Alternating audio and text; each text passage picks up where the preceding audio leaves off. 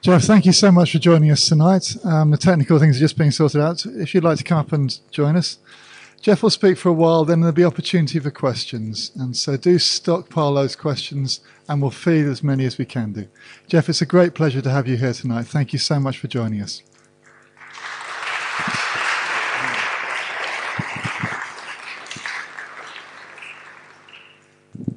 Well, I can't say most of you are strangers. I know most of you by name, I think.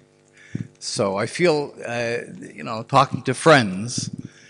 But for those of you that don't know me, I'm Jeff Halper, and I'm the head of the Israeli Committee Against House Demolitions, which is an Israeli peace and human rights organization that's dedicated to ending the Israeli occupation. We're a big picture kind of a group. We use the issue of house demolitions as our focal point, as our vehicle for getting at the occupation, showing people how it works, showing people the human cost of the occupation.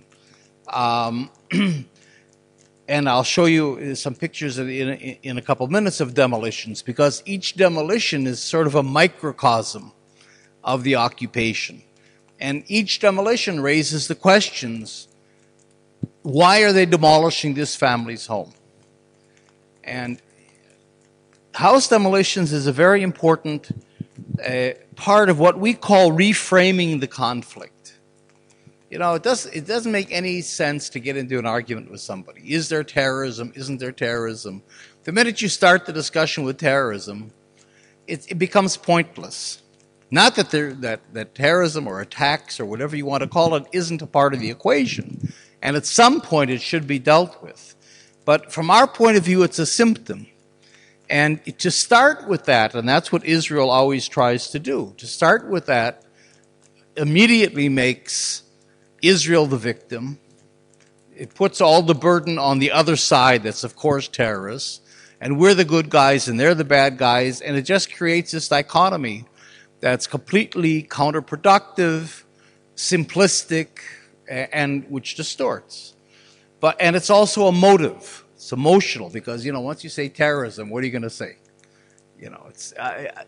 So what we want to do is to reframe the conflict, because, in fact, almost nothing that Israel does in the occupied territories, almost none of its policies have anything to do with security. In other words, the occupation exists because, Israel denies even that it has an occupation.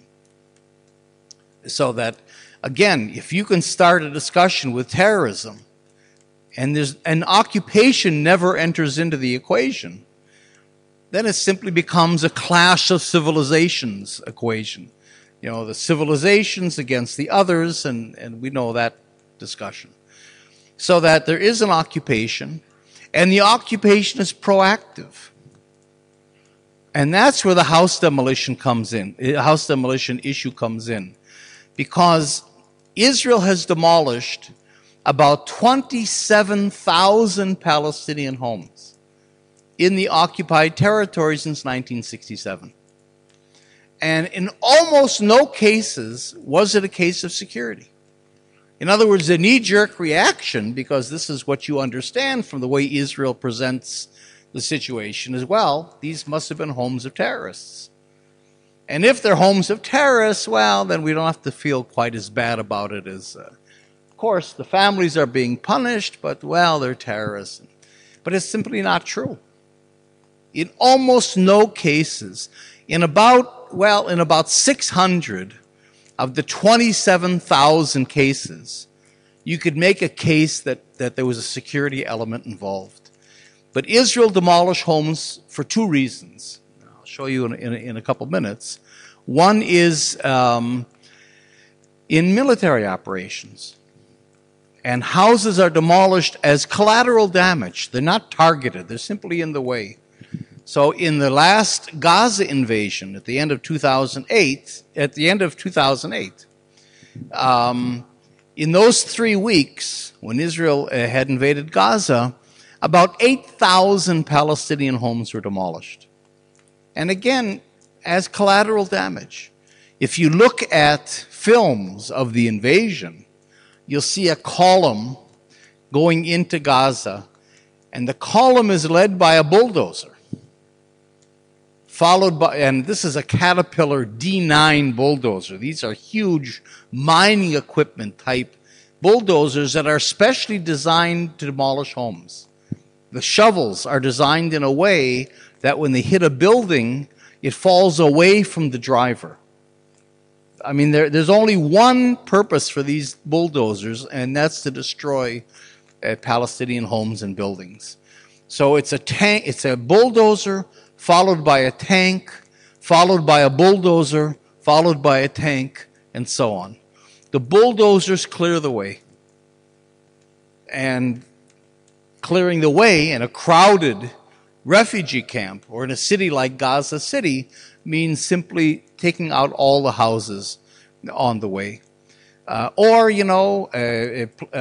Communities are attacked from the air with drones and with Apache helicopters and missiles.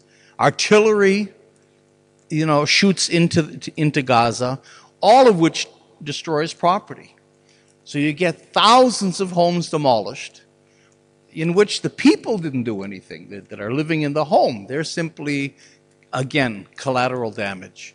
Or the other reason is that Israel has a policy, and it's a declared stated policy, it isn't a secret, of not granting building permits to Palestinians in the occupied territories, including East Jerusalem.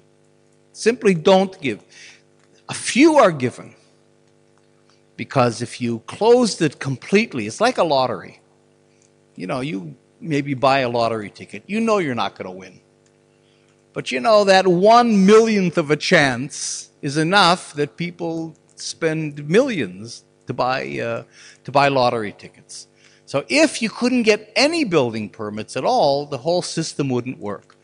Last year in the West Bank has 2.5 million Palestinians. Israel granted 18 building permits, which is exactly on the scale of a lottery. But you play the game because you're desperate and you think maybe I can do it. And then, of course, and I know this from experience, they'll play the good cop, bad cop with you. If you apply, you'll probably get it. There's all kinds of psychological games played with Palestinians. At any rate, virtually no building permits are issued. So that there are tens of thousands of so-called illegal homes that Palestinians build. In East Jerusalem alone, if you've ever been there, it's not a big city, there are about close to 20,000 demolition orders outstanding today. We don't know exactly the figures for the West Bank, but we assume it's much larger than that. So that house demolitions have nothing to do with security. So one of the questions that I'll show you in a second when a house is being demolished is, well, why are they demolishing this family's house? And the explanation that you would get from Israel or from its spokespeople doesn't explain that. Because the only explanation they'll give you is security. There's a security reason. Or there's terrorists. But no, that's simply not the case. And I'll show you the pictures in a second. These are simply families living on their own land. I mean, they're not like invading public lands or trying to block settlements. They're simply living in their own lands, want to build a modest home, and are refused building permits, and then get demolished. So that the house demolition issue is a very powerful one for reframing, because it raises these questions. What are Israel's intentions? I mean, if it is demolishing these homes, why? I mean, it's not punishment, because they haven't done anything. And in fact, I'll show you also in the pictures, the people are never arrested. I mean, if they were terrorists, or if there was a security element, or if they had done something wrong, they wouldn't be wandering around on the ruins of their home after they're demolished. In other words, they haven't been charged with anything. It's not that they're criminals. So then the question is, not only why are they demolishing that house, but what's behind it? What's the intention? Where is Israel going with this? And these are very important questions and it leads us into an analysis of where indeed Israel is going and what the problem is, and maybe how to get out of this conflict. One of the things that's very evident is that it's not a conflict, in the sense that a conflict means you have two sides. And we love to talk about two sides. Both sides should talk, both sides should negotiate, both sides should end the violence, both sides this, there aren't two sides. There's no two sides. There's one side, if you want to put it that way. That's a state, part of the United Nations, has tremendous business dealings with Britain. Since 1983 is a strategic ally of the United States by treaty, has a huge economy. The Israeli economy is 3 times larger than Egypt, Palestine, Jordan, Syria, and Lebanon put together. It's the 4th largest nuclear power in the world. And as much as we're concerned about Iran, that doesn't have nuclear weapons, Israel has never signed the Nuclear Non-Proliferation Treaty, refuses to allow international inspections, and in fact is a country that has threatened its neighbors with nuclear attack.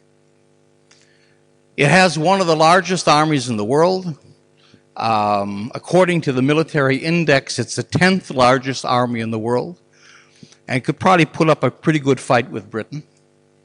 It's got much more military equipment, actually, than Britain has, except for ships. And it's the occupying power. There's only one occupying power. The Palestinians aren't occupying Tel Aviv.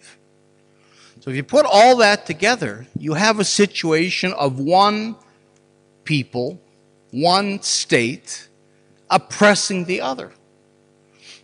And if you put that power dimension into it, you don't have a conflict assumes two. There isn't a conflict. There's an occupation. There's an oppression of one people over another. It's asymmetrical, and therefore,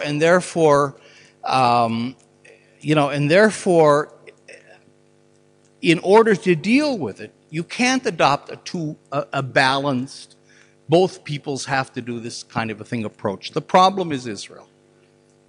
The problem is Israel. It isn't to let the Palestinians off the hook. They can't do anything they want either. But nevertheless, the problem is with the occupying power, the strong power, the oppressing power. And that is where our analysis goes. And anything that doesn't allow that, and then of course the Israeli discourse and framing doesn't allow that. And it reflects in European governments. And Britain will never criticize Israel without somehow finding a way to criticize the Palestinians too. And that's counterproductive. Because unless you can really understand what the problem is and where it's coming from, you're never going to solve it. So in our reframing, we say there is an occupation. The occupation is proactive, as I said. It's a proactive claim to the entire country. That's what house demolitions is. You can't explain any policy that Israel has almost by security. You can't explain the building of 200 settlements by security. And in fact, Israel has never invoked security as a reason for building settlements. This is a proactive claim to Judea and Samaria and East Jerusalem. You can't explain the declaration of 72% of the West Bank as Israeli state land. 72% of the West Bank is Israeli state land because Israel refuses to recognize the deeds of Palestinians, even if they go back hundreds of years. You can't explain the crazy route of the wall by security. And in fact, the wall has nothing to do with security, even though that's the way it's sold. The official name of the wall is not the security barrier, it's the separation barrier. That's the official name. And the point is to separate Israelis and Palestinians, partly by incorporating huge settlement blocks into Israel. You can't explain the uprooting and destruction of 2 million olive and fruit trees since the occupation began. That has nothing to do with security. You can't explain the economic closure that has impoverished the Palestinians when in fact the closure was imposed at the beginning of the Oslo peace process. At the same time that Israel's saying there has to be economic benefits to the peace process, otherwise nobody's going to believe that it's real. In order to build trust and so on, Israel imposed a closure. During the first Intifada, there was no closure.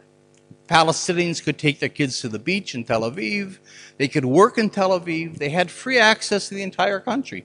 The first Intifada might have been a time in which you were worried about security. But no, there was no closure. The closure began with the start of the Oslo peace process. There was no particular spike in terrorism at that. On the contrary, you're going into a peace process. And the Palestinians have been impoverished ever since. 70% of the Palestinians live on about £1 a day, £1.50 a day. And they're fed by the international community. There's no economy. There's no access to the Israeli job market. And this was on the background of Israel de-developing Palestine between 1967 and 1993, not allowing any banks to open, destroying the agricultural sectors, which goes on until today, not allowing business people to export and import goods, withholding all kinds of tax monies and so on. So the impoverishment of Palestine today is the result of a deliberate policy. There is no reason why there has to be a housing shortage, why Palestinians can't have an agricultural economy, why businesses can't function, why people are living impoverished. There's no reason for it. It's all induced. It's all created with the purpose of either driving Palestinians out of the country, especially the middle classes. That's what's important, because you can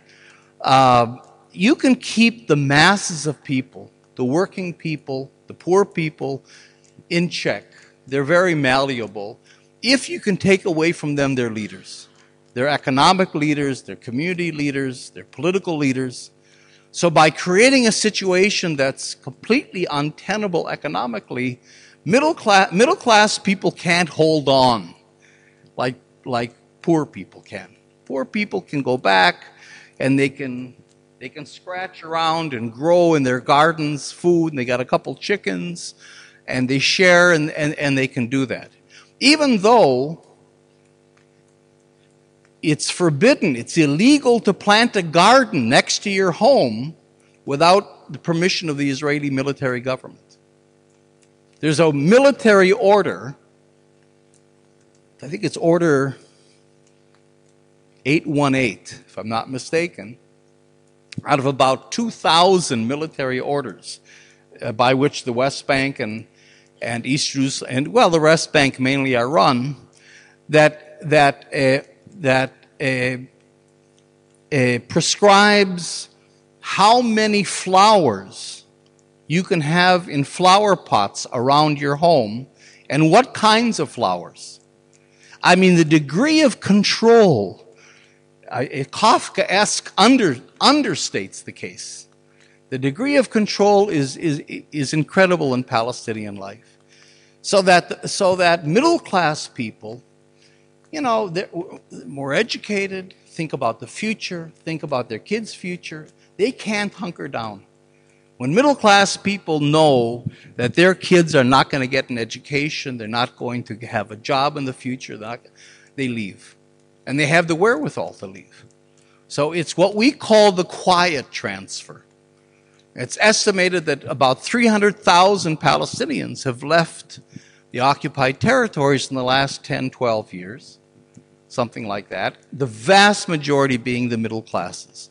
So it's an economic warfare And it's designed so in other words, either to get Palestinians out of the country is the policy of that I've been talking about, or to confine them to these little areas A and B. Kind of little Bantustans, little enclaves. So this is the policy, and we can talk about where it's going, but what I want to do first of all is show you I won't go through the whole story of house demolitions, partly because some of you have seen it before, but I do want to, and I should have I don't have my pointer with me. I do, but I'm not going to go monkey around with it now. Is there somebody have a cane? I often do that. I get a crutch, a cane, something, a pointer.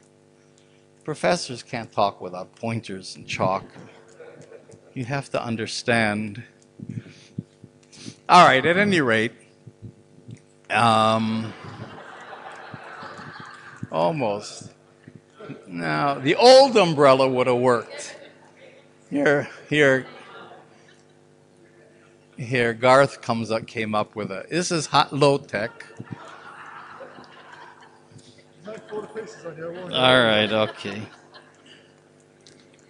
I do have a laser pointer, but all right.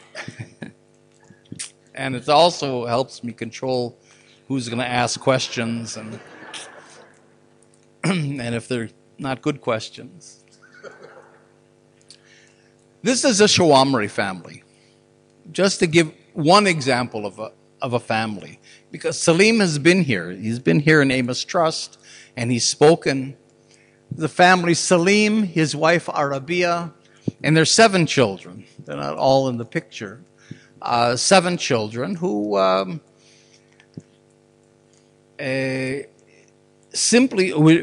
living in Saudi Arabia. Salim and his wife are both their families are refugees from inside Israel in 1948. And Arabia's family went to Jordan. Salim's family went to the old city where he was born of Jerusalem, and then moved to the Shuafat refugee camp, which isn't far from the old city, where Salim was born. When they got married, they went to Saudi Arabia, because Salim is an engineer, a construction engineer. Made a little nest egg, and when the Oslo peace process began, thousands of other Palestinians decided to go home and help build their country, believing that, the peace process was going to happen. And in fact, one of the first things that Shimon Peres said when the peace process began in 1993 was, we're going to stop demolishing homes. That was one of the first things that was said. So Salim came back with his wife Arabia. They bought a little piece of land very close to the refugee camp where he was born, where his family, his parents were there, his brothers and sisters and so on. They bought a piece of land, but they still had to apply to the Israeli authorities for a building permit. They applied 3 times, and each time they were turned down. And each time it cost them 5,000 American dollars to apply. So each time they were turned down for a different reason, the main reason being, and this is how Israel refuses all, see, Israel has a problem. It tries to present itself as a Western democracy. Indeed, the only democracy in the Middle East, right? You've heard that a billion times. So how do you then prohibit Palestinians from building? How do you discriminate in building without endangering your democratic image? So it's done in a very sophisticated way. I won't get into everything, but basically zoning and planning. Boring, gray, dull, technical mechanisms that are so boring that they never get into the newspaper. People don't even want to hear about it. It's so complex. Essentially, the entire West Bank has been zoned as agricultural land. And here, the British have a certain role, because the plan that's valid until today we're in 2012, upon which Israel is supposed to grant building permits, upon which planning is based, and building permits, is based on a 1942 British mandate zoning plan. 1942, the British zoned almost the entire West Bank as agricultural land. So this is now, what are we talking about, 70 years ago? So the idea was, it wasn't against the Palestinian people. The idea was, the British had a very romantic biblical, first of all, concept of the country, and they wanted to keep the rolling hills and the biblical landscape, which has largely been destroyed today. They wanted to retain that and to prevent urban sprawl. So they wanted the Palestinians to build in more compact villages, leaving the rural areas free, both for agriculture and for the landscape and so on. It wasn't a plan meant against the Palestinian people. It was simply, the British, wherever they went, among other things, like to make a little bit of order and aesthetics and so on. So that was the idea. But let's say the British had stayed on for another 50, 60 years. The plans would have been adjusted as the population grew. In other words, it wasn't a mechanism to be used against the people. Well, Israel inherited that plan. So boom. And, in international law, that we don't follow, but nevertheless in international law, the Fourth Geneva Convention, and international law in general says that an occupying power is not supposed to impose its legal system on an occupied territory. All right, great. Here we have a 1942 plan that freezes Palestinian building in 1942. Great. And so we simply adopted that whole cloth, and that is the basis of Israeli planning today. So when a fellow like Salim comes and says, I'd like to build on land that I bought, because you can buy land, the answer is, geez, we'd like to help you out, but this is agricultural land. Even though the vast part of the West Bank is in fact desert. This is in the Judean desert. Nevertheless, that's the idea.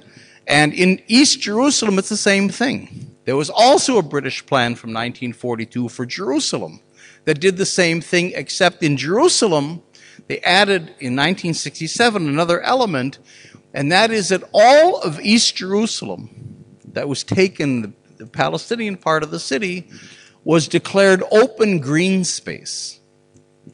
In other words, every city does that. I'm sure London does that. A city takes 1, 2, 3% of its urban space, and it sets it aside for future urban development. Well, Israel took 100% of the Palestinian part of Jerusalem and reserved it for future development, not Palestinian development. So you say, well, wait a minute. If Salim can't build in this land, how did you build 200 settlements? How did you move 500,000 Israelis into the West Bank and into East Jerusalem? Well, the answer is, of course, that we sit on the planning commissions. And to rezone from agricultural land to residential takes you a second if you want to do it. And therefore, all the land that the settlements are built on has been declared state land and residential land, so you can build, or in East Jerusalem as well. Whereas for the Palestinians, it doesn't work. It's what's called partisan planning, which is a nice term for it. Okay. So finally, Salim and Arabia built a small house for their family. I'm not going through the whole story, but they built a home for their family, like thousands, tens of thousands of other Palestinian families. Got a demolition order, lived in their home for 5 years, and then one day in July of 1998, the bulldozer showed up and the home was demolished for the first time. This is Salim on the day of the demolition. In the attack on the house, because it's a very violent action demolishing a home. I mean, families resist. The kids are there. The army comes. There's tear gas. There's shooting. On this day, a Palestinian kid lost a good part of his stomach and part of his kidney that day, shot with a rubber bullet. Arabia tried to slam the door shut, and the soldiers threw tear gas into the house. And she was taken out unconscious.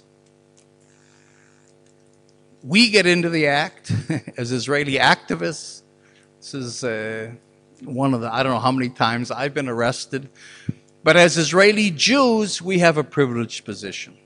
They're not going to put us in jail. They'll detain us for a couple hours and let us go. They're not going to beat us up. They're not going to shoot us. So we get in front of bulldozers. That's why I'm built this way. They hired me. I wasn't hired for my mind. We get in front of bulldozers. We chain ourselves inside homes. We get on the roofs of homes. Whatever we can do to resist and to buy time, because our activists are calling journalists, they're calling diplomats to come. And if we can make a commotion, they've come to demolish 10, 15 houses. But if after one or two we can make enough of a commotion, becomes public enough, they'll retreat, which means we might be able to save 5, 6, 7 houses in that way. But we can do that. If Salim would get in front of a bulldozer, they'd shoot him, period. There's no questions asked. But because we're Israelis, we exploit our privileged position to resist in ways that Palestinians can't. And the home is demolished.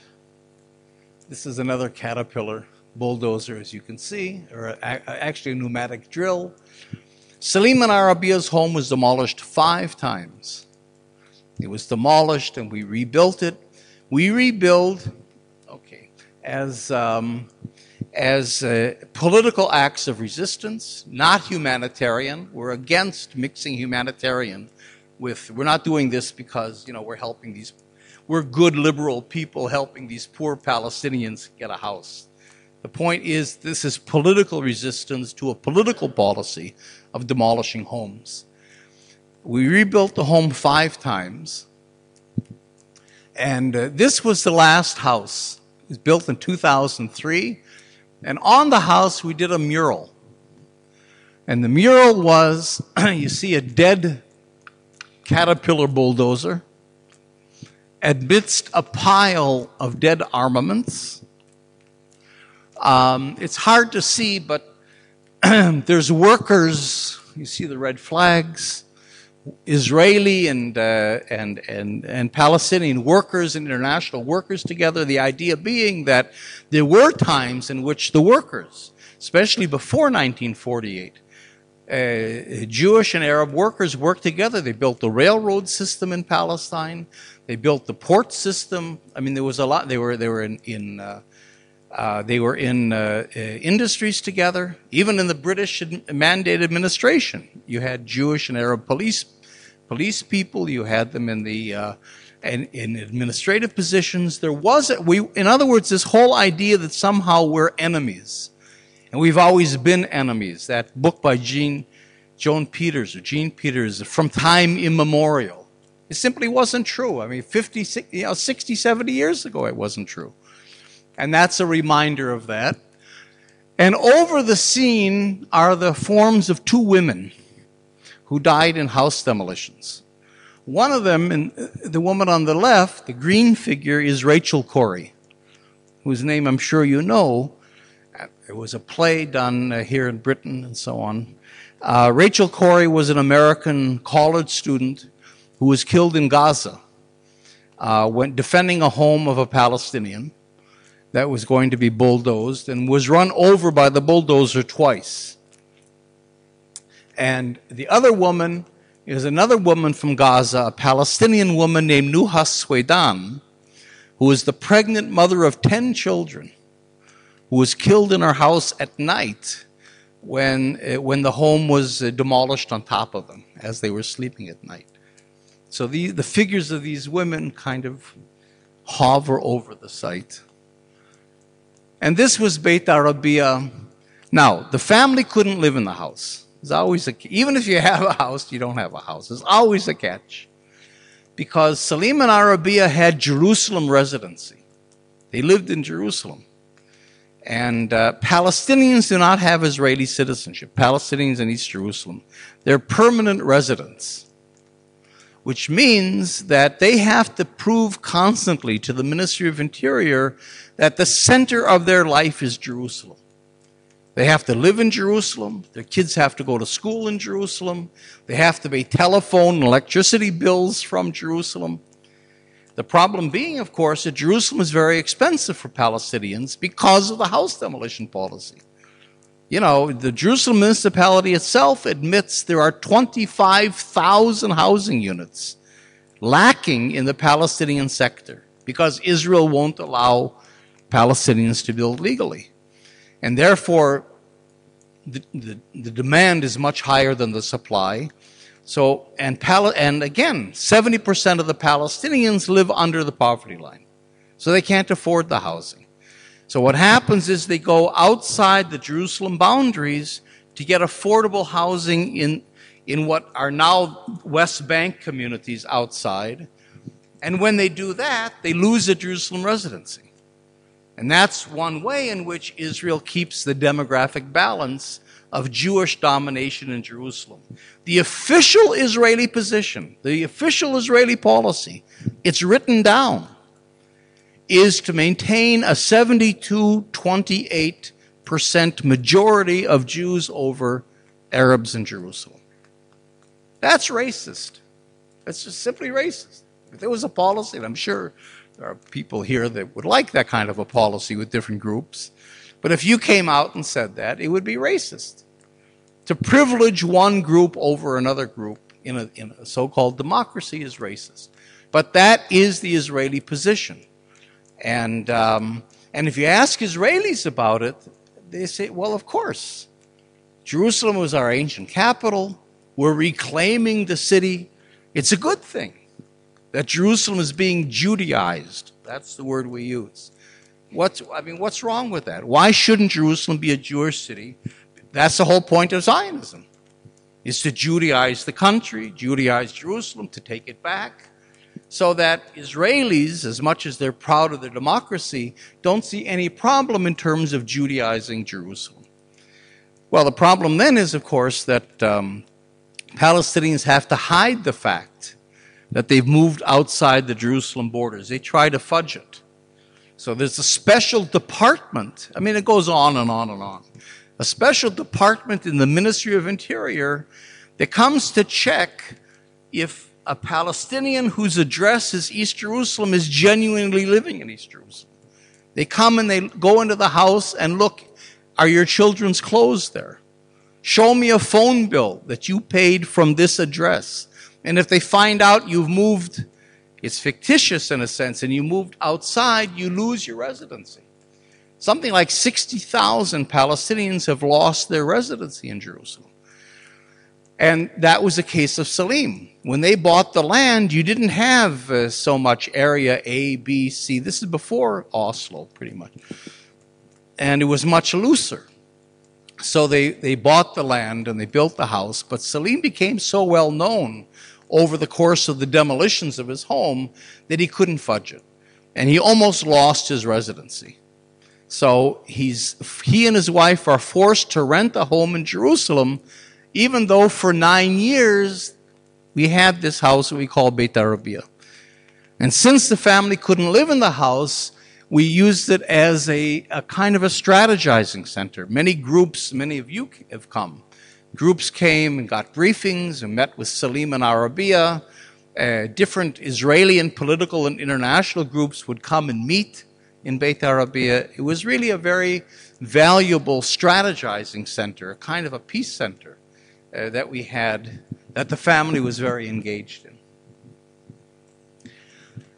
5 demolitions, the last one being on this January 23rd. So we're talking just about a couple months ago. A couple months ago, January 23rd, in the mountains, it was a very cold night. Cold, rainy night. The army came at 11:30 at night. And not only to Beit Arabiya, they demolished 8 Bedouin houses that night, and the home of another family that we had built for that had 17 children. And they came to that house, that was the last house they demolished that night, at 3:30 in the morning. So imagine 3:30 in the morning on a rainy, cold winter night to rouse 20-some people from their beds, throw them out, demolish their home, and leave. And that's exactly what happened. These are the soldiers, because we were called, Salim found out, we were called out in the middle of the night. These are the soldiers that came to demolish. This is me and a few of the Palestinians looking at Beit Arabiya. That was the first home to be demolished that night, again, for the 5th time. The next day, the family found all their, this is it again, in the rain. So almost all their stuff was ruined. And the next day, sort of partly at night, but mainly the next day, they came out and they tried to find whatever furnishings. Here's Arabiya, to find whatever furnishings they could to try to reclaim something. This was Beit Arabiya before the demolition. It was, we had, you can sort of see here, we had a memorial for Rachel Corrie and Nuha Suidan. The house itself, Salim planted a lot of trees, about 52 trees he planted around. Here's the mural that I talked about. After the demolition, we found pieces of the mural around in different places. We sort of collected the pieces and we want to try to kind of put it together. Ironically, this part of the mural shows, it's not very clear maybe, but it shows one of the clerks of the civil administration, which is Israel's military government, walking around with a map and trying to decide what houses to demolish. That was a part of the mural that kind of survived.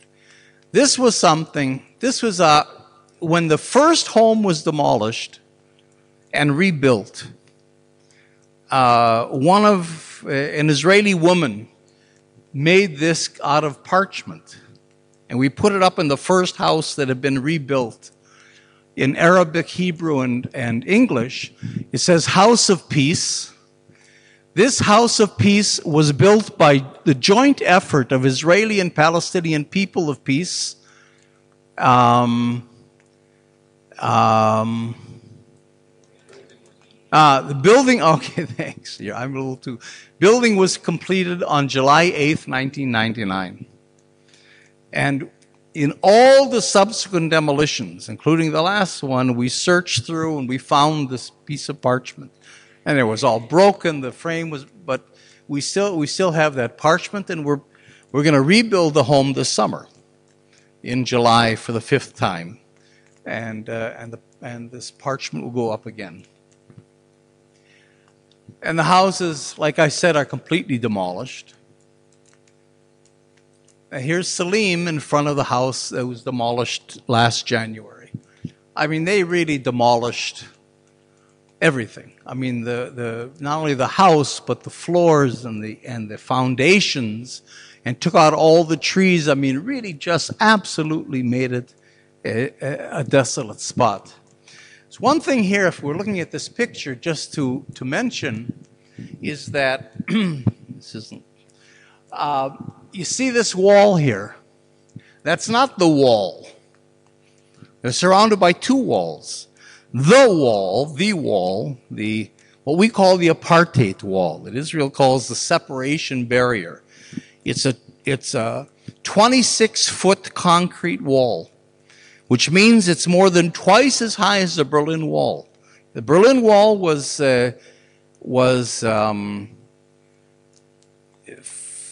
12 feet high. Was 12 feet high. This is 26 feet high. And it's 5 times longer than the Berlin Wall was. And it goes all around Anata, but it's behind. We're sort of on the hillside. You don't see it because it's tucked into the hillside. You don't see it. But what you do see here is another wall, because Israel is building what we call apartheid highways. In other words, separate road systems for Israelis and Palestinians. Now, instead of building two separate road systems, what Israel is doing is building roads with a wall down the center. So on one side of the road, you'll have Palestinian traffic, and it goes off to Palestinian communities. And on the other side of the wall, you'll have Israeli traffic going off to Israeli communities. There's a degree of separation. Everyone that knows the apartheid system, I just came back from South Africa, says that the degree of separation here is much greater than the degree of separation that you had in South Africa. And certainly the degree of violence is much higher than it was in South Africa. South Africa, you didn't have F-16s and Apache helicopters attacking Soweto.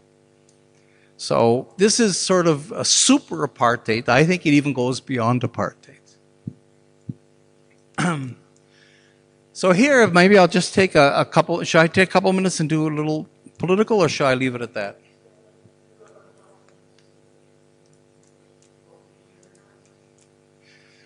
All right.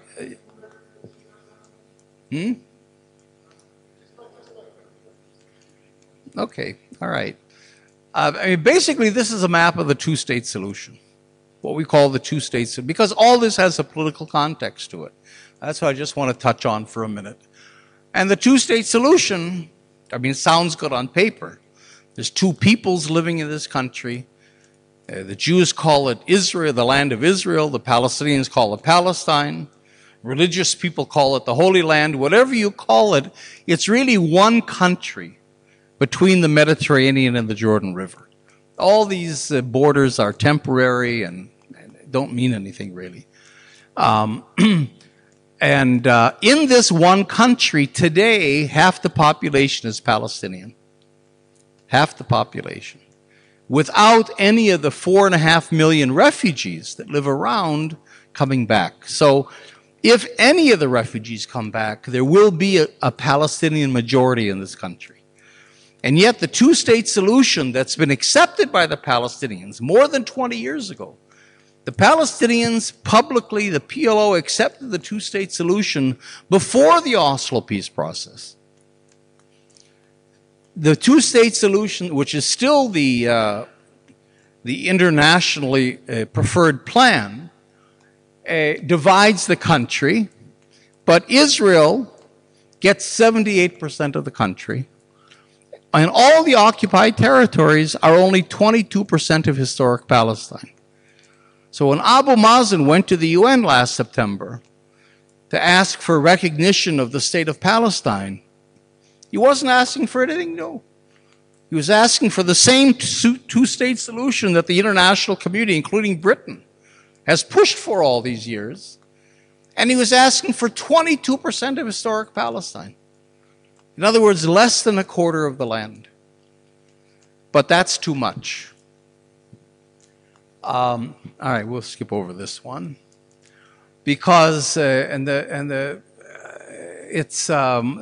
right, the colors aren't so good. Because, in fact, Israel claims the entire West Bank, which is what we call Judea and Samaria, and has locked the Palestinians into these brownish areas that we call areas A and B, which make up 40% of the West Bank, and then Gaza, which is kind of a cage. So in my view, this is where we're going. I think that Israel is going in the near future to annex Area C of the West Bank. The European Union put out a report a couple months ago that's available on the internet, saying that Israel has engaged since 1967 on a process, a policy of forced expulsions of Palestinians from Area C. Now, this is what we talk about. We talk about house demolitions. and expropriations of land and destruction of agricultural fields, the taking of water. The Palestinians are 2.5 million people, versus in the West Bank about 250,000 Israelis, so they're 10 times the size, and they get 15% of the water. 85% of the water of the West Bank goes to Israel, either the settlements or it's pumped into Israel itself. So what's happened then is either the Palestinians have been induced to emigrate from the country, especially the middle classes, or have been forced into areas A and B. So that today, Area C, which is all this area except for these brownish areas, and this is where these blue areas are the settlements. This is where the settlements are located. Area C, 60% of the West Bank, has less than 5% of the Palestinian population today. So it's almost been cleared of Palestinians. So the idea now is, okay, we will annex Area C to Israel, and there's so few Palestinians left, about 125,000 left, that we can give them Israeli citizenship. We can give them full Israeli citizenship without upsetting what we call the demographic balance. Israel could absorb those 125,000 without upsetting the demographic balance, and therefore you can't accuse us of apartheid, right? Because, we're going to annex this, but we're going to give the Palestinians citizenship, leaving 96% of the Palestinians stuck in areas A and B, in about 70 islands on 40% of the West Bank and Gaza. Okay, so who cares? If they want to make it a state, they can have a state. If they want whatever, we're not responsible anymore. And in terms of East Jerusalem has already been annexed. So in a sense, you have really the fruition of Zionism. The idea being that we have now reclaimed, Judaized the entire land of Israel. We've managed to shove the Palestinians into these little islands. And it's not only in the occupied territories, also inside Israel. Inside Israel, the Palestinian citizens of Israel, that we call Israeli Arabs, because we don't use the word Palestinian in Israel, are 20% of the population, and they're confined to 3.5% of the land inside Israel. So you have Area A basically inside Israel as well. It isn't only, and of course in the Negev here, there's a whole war against the Bedouin that are all being confined to townships. Right in here is the Bedouin community of El Araqib that's been entirely demolished more than 20 times by the Israeli army inside. In fact, last year, 3 times more Palestinian homes were demolished inside Israel of Israeli citizens who are Arabs than were demolished in the occupied territories. So that, in a sense, I think Israel feels it's over. It's over. It's done. And the vision, if you want to call it that, or the concept of what Jabotinsky, who was the founder of the revisionist party, what became the Likud, Begin was a disciple of Jabotinsky, Netanyahu, and so on. The idea that he wrote in his article, The Iron Wall, that became a basic concept of Zionism that was adopted by Ben-Gurion as well. The idea of the Iron Wall was that we will have a military presence, a physical presence, a political presence so overwhelming. And here's where despair comes in. What he said was that the Arabs will despair. And the way he put it was, they will despair of the land of Israel ever becoming Palestine. And I think Israel feels that it's reached that today. There's a level of despair among the Palestinians that basically if Israel gives them that 40% and they have a little bit of an economy, they'll say, okay, we give up. In other words, we can't resist anymore. I don't think another intifada is possible. It's just too wrapped up. Remember, the Palestinian Authority has an army as well. So the Palestinians are talking about living under two occupations. And it's so sewn up that basically the idea is the Palestinians have become so despairing of anything else happening that they simply want to have the semblance of a normal life, and therefore they'll accept what we consider an apartheid. And it's even worse than apartheid. The word we give to it is warehousing. But, okay, I think, let me just see what the next slide is. And all right, this is just with this. And of course, what defines this is the root. This is the root of the wall. So Israel has put its plan down in concrete. This isn't simply some concept. Because what Israel today sees the wall as the border. So in other words, there's what's called cantons. There will be 3 cantons in the West Bank defined by the wall around areas A and B. In the south, in the center, in the north, and then Gaza. And maybe Israel will a little bit give some land to the Palestinians because it's our prerogative. In order to connect a little bit the islands into these kinds of cantons. So a Palestinian area, if they want it to be a state, whatever, will be these four cantons. Without Jerusalem, without water, without territorial contiguity, without control of the borders, because all the borders remain under Israeli control. So Israel really has 2 eastern borders. The wall is called by Israel our demographic border. And again, the name of the wall is the separation barrier. And then in the further east, along the Jordan River, that's Israel's security border, with the Palestinians locked up in between. That's where we're going.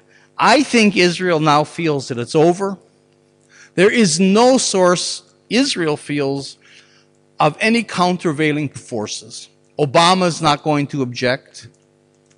In fact, Obama accepted the Bush policies of saying that, yes, the wall is the basis of negotiations, not the 1967 borders.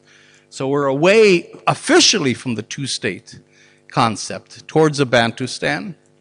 Europe is subservient to the United States on this issue. Europe is not going to take an independent stand, including, of course, Britain. And the Palestinians can't resist. The Arab world is preoccupied with the Arab Spring and so on.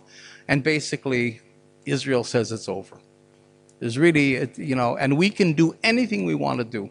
We can demolish, we can expropriate, we can confine, we can set up an apartheid system, we can annex, whatever we want, we can do, and nobody's going to say a word. I mean, here and there, people like us and a few churches and trade unions might speak out, but basically it's over. So that's really our challenge. Because, and I'll end on this, whether you're coming from a faith-based direction, church or synagogue or mosque or whatever religious faith you're from, or whether you're coming from a human rights direction, the idea that in the Holy Land, no less, on the southern border of Europe, in the light of day, occupation can prevail.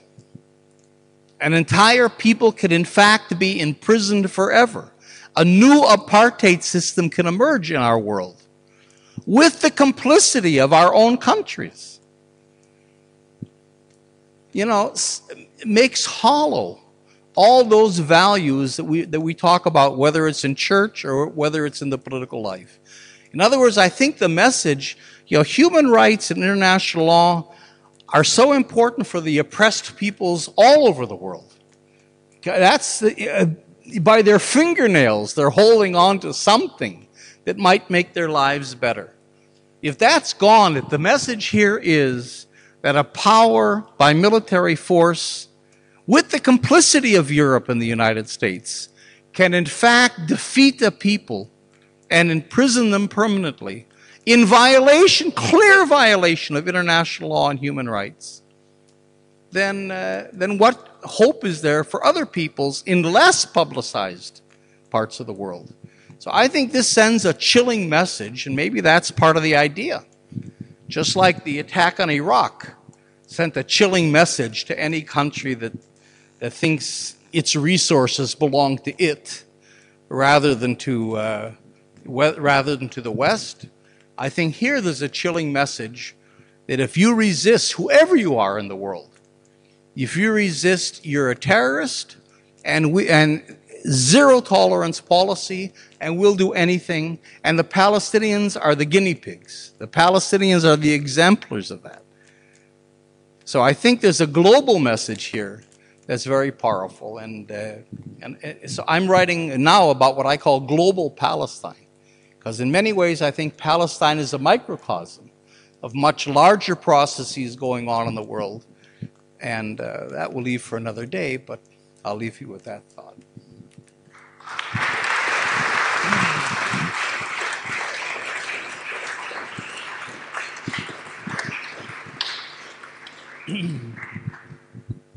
Jeff, thank you so much for that. We've got about 10 minutes for questions, so if we can kind of keep questions on a sort of related theme to what Jeff's been talking about.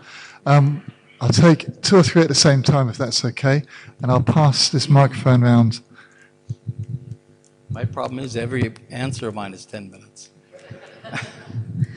Hi, I'm Irene Sedler. I'm from the Palestinian Solidarity Campaign.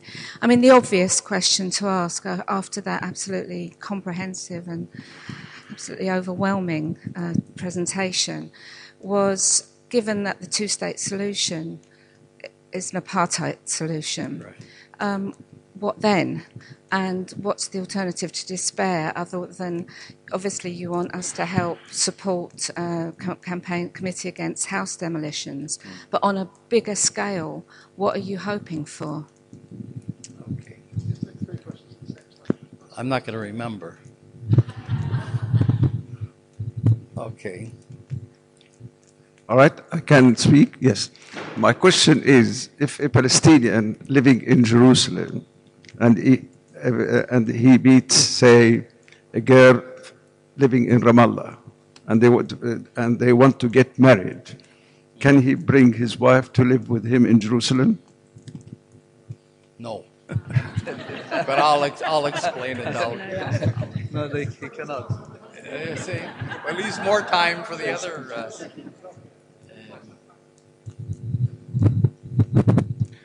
Hi, hello. Jeff, I think this is full of exaggerations and lies. I'm surprised that, in a church and Christians, I thought Jews had sort of stopped being the scapegoats.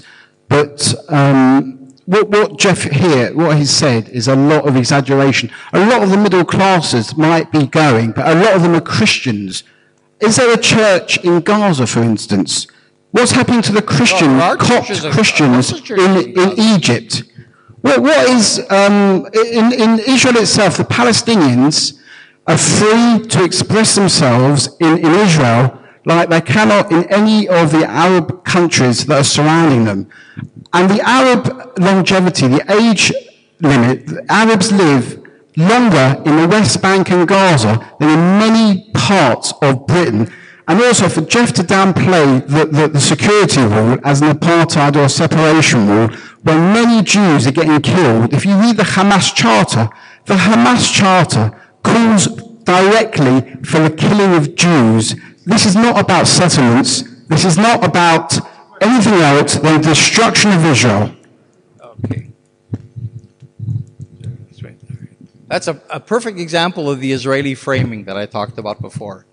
You start with, it's exactly it. You start with terrorism, and you start with Israel's the only democracy in the Middle East. And where do you go from there? You see? Of course it's true. Of course it's true. All right. So, let's go back to the first question. I think is important. What I'm arguing is that the two-state solution is gone. I mean, I don't know if you picked that up, but I'll say it. The two-state solution is gone. It's over. And I think we should stop talking about it. Because the more you talk about a solution that's irrelevant, the more you muddy the waters. It just confuses things. It's over. Okay. Now, where do we go from there? Now, one of the problems is, I think, that the one-state solution isn't necessarily the default position, because there's problems with the one-state solution. There's actually two one-state solutions.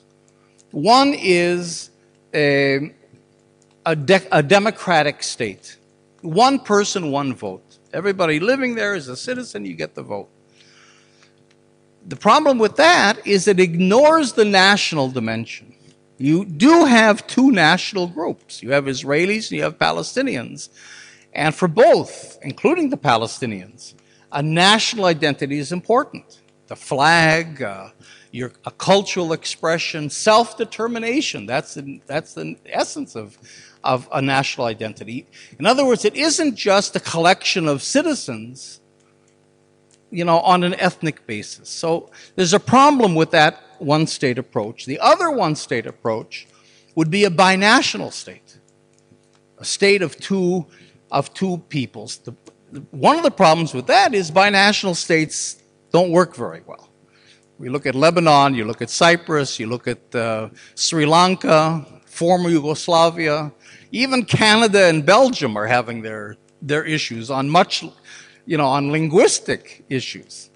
So because the essence of nationalism is self-determination, it's hard to put two nations into one state, because you don't have, and in, of course, Israel-Palestine, you don't have discrete areas. It's not like Palestinians live there, like the Scots live there, and the English live here, and the Welsh live over there, in a sense.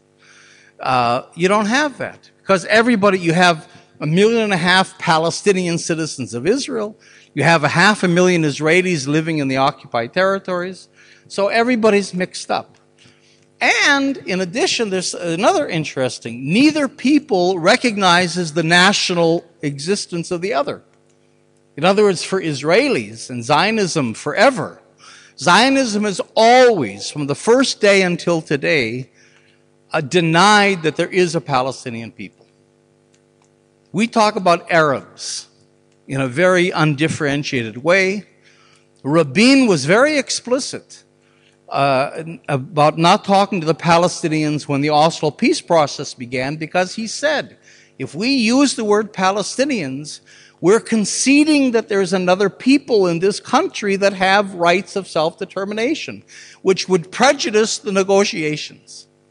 So from the Israeli point of view, there's only one people in the land of Israel, and it's the Jews. And there's a bunch of Arabs there. I mean, we're not blind.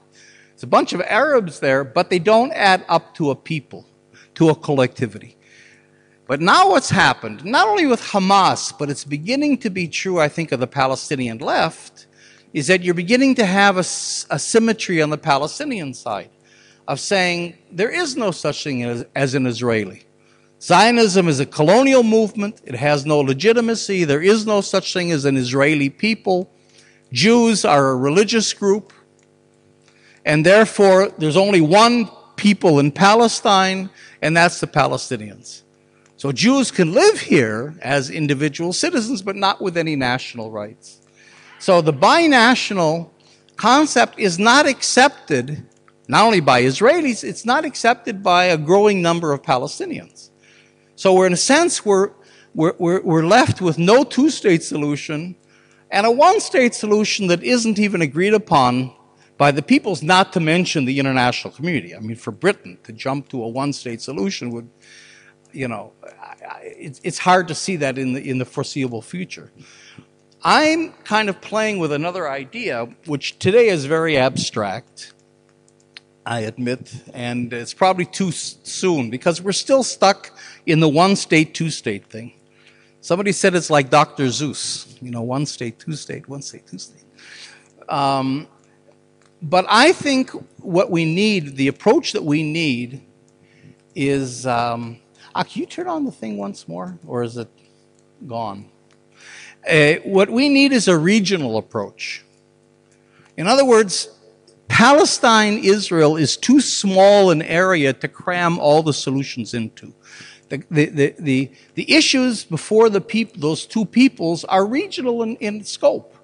If you talk about security, that's a regional issue. You talk about economic development, that's regional. It doesn't help if there's a wonderful Palestinian-Israeli peace and that whole country's developing in a region that's poor and autocratic and unstable. That's not, uneven regional development is not good anywhere in the world. The water in Palestine comes from Syria and Lebanon. You talk about the refugee issue. I mean, the refugees are, there are many refugees in Jordan, for example, that have been there for 60 years. They have businesses, their families are there. They want to be Palestinians. They even want to be citizens, but they don't want necessarily to move to Palestine. So I think the model of the European, not the Union. I mean, the Union's a little bit too much even for you guys, I think. But the European common market, as it existed, let's say, 30 years ago, I think is a good model for, in other words, you take Israel, Palestine, Jordan, Syria, and Lebanon. The idea being that the countries have a certain national integrity and so on, but the people can live and work throughout the region. You disconnect citizenship from territory. And then I think if Palestinian refugees want to come back from Lebanon to live in the Galilee, tfadaloo, you can do that.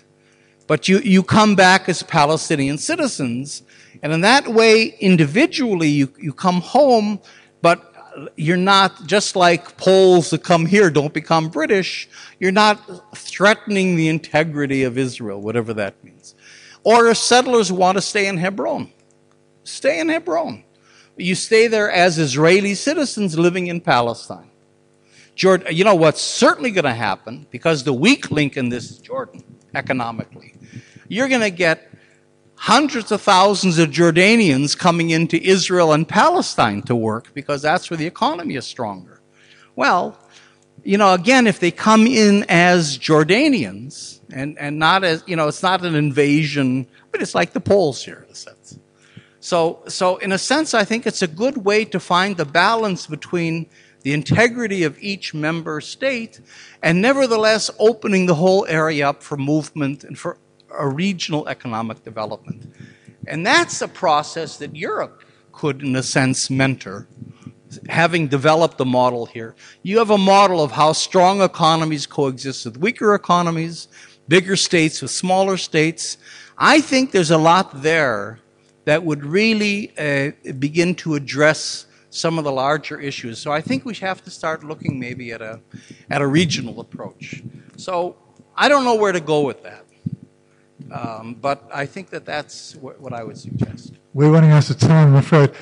Could you just answer, the answer was no to the other question. So is there a slightly more extended answer than no? Or? A little bit. I mean, yes, Israel, first of all, Palestinians in the occupied territories aren't allowed to come into Israel at all unless they have a permit, and that's very rare. And it's only a permit for a certain number of hours and so on. But Israel passed a law a couple of years ago based on regulations that were longer, saying, and this is an absolutely fundamental violation of human rights. And that is that an Israeli, the way it was phrased, because you don't want to, right? We're, like this fellow says here, we're the only democracy in the Middle East, so you have to protect that image. So you can't say Palestinians or Arabs, You have to make it generalized. So the law is Israeli citizens who marry someone from an enemy state, meaning any Arab country, cannot bring their spouse to live with them in Israel, or their children. In other words, now, that's obviously geared to the Palestinians. I mean, you don't have that many Jews that go out and marry people from the West Bank or Jordan or whatever, because Palestinians, you know, in Arab society, you often marry cousins. You marry within the extended family. So, which Israel sees as a plot. You know, Israel sees Palestinian marriage patterns as a way to get around the law, to get around the right of return. That you're doing the right of return by strategically marrying people from the West Bank and Jordan and bringing them in. And It's a whole weird thing. So the law is then that if I'm an Israeli citizen, and especially if I'm Palestinian, of course, and I marry someone from the West Bank, either we have to live separately, or I have to go there to live. Or I have to leave the country. I cannot bring my spouse to live with me in Israel. So you go reconcile that with being a democratic state. Jeff, time is really slipping away. So a final question. Could you say in a nutshell, Yeah. why is rebuilding Beit Arabiya so important if this is what's going on? Okay. 30 seconds before that. Okay, yeah. I just wanted, because Like herding sheep. All right, I did want to, because I want to leave you a little bit with it. We're talking about the solutions: 1 state, 2 states, 10 states, confederate. What we're arguing is that we don't have a solution. First of all, we don't have a solution. Second of all, it's the Palestinians' prerogative to tell us what the solution is. I'm not a Palestinian. I can't say, I can give my opinion, but I have no right to say this is, you know, the Palestinians have to do that. But what I try to do at least is to say, what are the essential elements of any peace? What I would argue is that if all of these elements are present, there's a lot of alternatives. 2 states, 1 state, different kinds of 1 state, federation. If any one of these is missing, I don't care how good it looks on paper, it's not going to work. So these are the essential elements to any peace. Just really quick, there has to be a national expression for both peoples. I've gotten a lot of criticism about that, especially from Palestinians that say, yeah, but the Israelis aren't the nation, and but I'm not going to get into that now. I think there are 2 peoples living in that country. There has to be economic viability, which means you can't have apartheid. There has to be conformity with human rights, international law, and UN resolutions. You have to deal with the refugee issue straight on. And it's not only a technical resolution of it, but Israel has to also acknowledge what it's done. The acknowledgement is tremendously important. 2 years ago, I was in China. They're still living the Japanese occupation. Japan has, I think, today the 2nd or 3rd largest economy in the world. I think it's just been eclipsed by China. They're dying to be in the Security Council. China says to Japan, until you acknowledge what you did in World War II, forget it. You'll never get into the Security Council. So this acknowledgement, this symbolic element is crucial to healing and to closure. And I think that's even more important than actually whatever the technical issue is of how many refugees come back and this and all that kind of stuff. There has to be, I think, the regional approach I talked about, and of course security of everybody's security issues have to be addressed. I think these are the essential elements of any peace. So we have the approach, we have the elements. How exactly it's going to be put together, I think, is the open question. So, to go back to what I said in the very beginning, each demolition is a microcosm of the wider, not only the wider conflict, in many ways the global conflict. One of the real issues today, and you see it certainly in London, is the right to locality. The fact that people, millions and millions of people, are forced out of their countries and out of their localities and their farms and their cities because of economic, political, and other kinds so in a sense, the Palestinian refugee issue is simply one of the most visible of global. There's all kinds of global elements in this conflict: the militarism, neocolonialism, all kinds of things that I think should be brought out.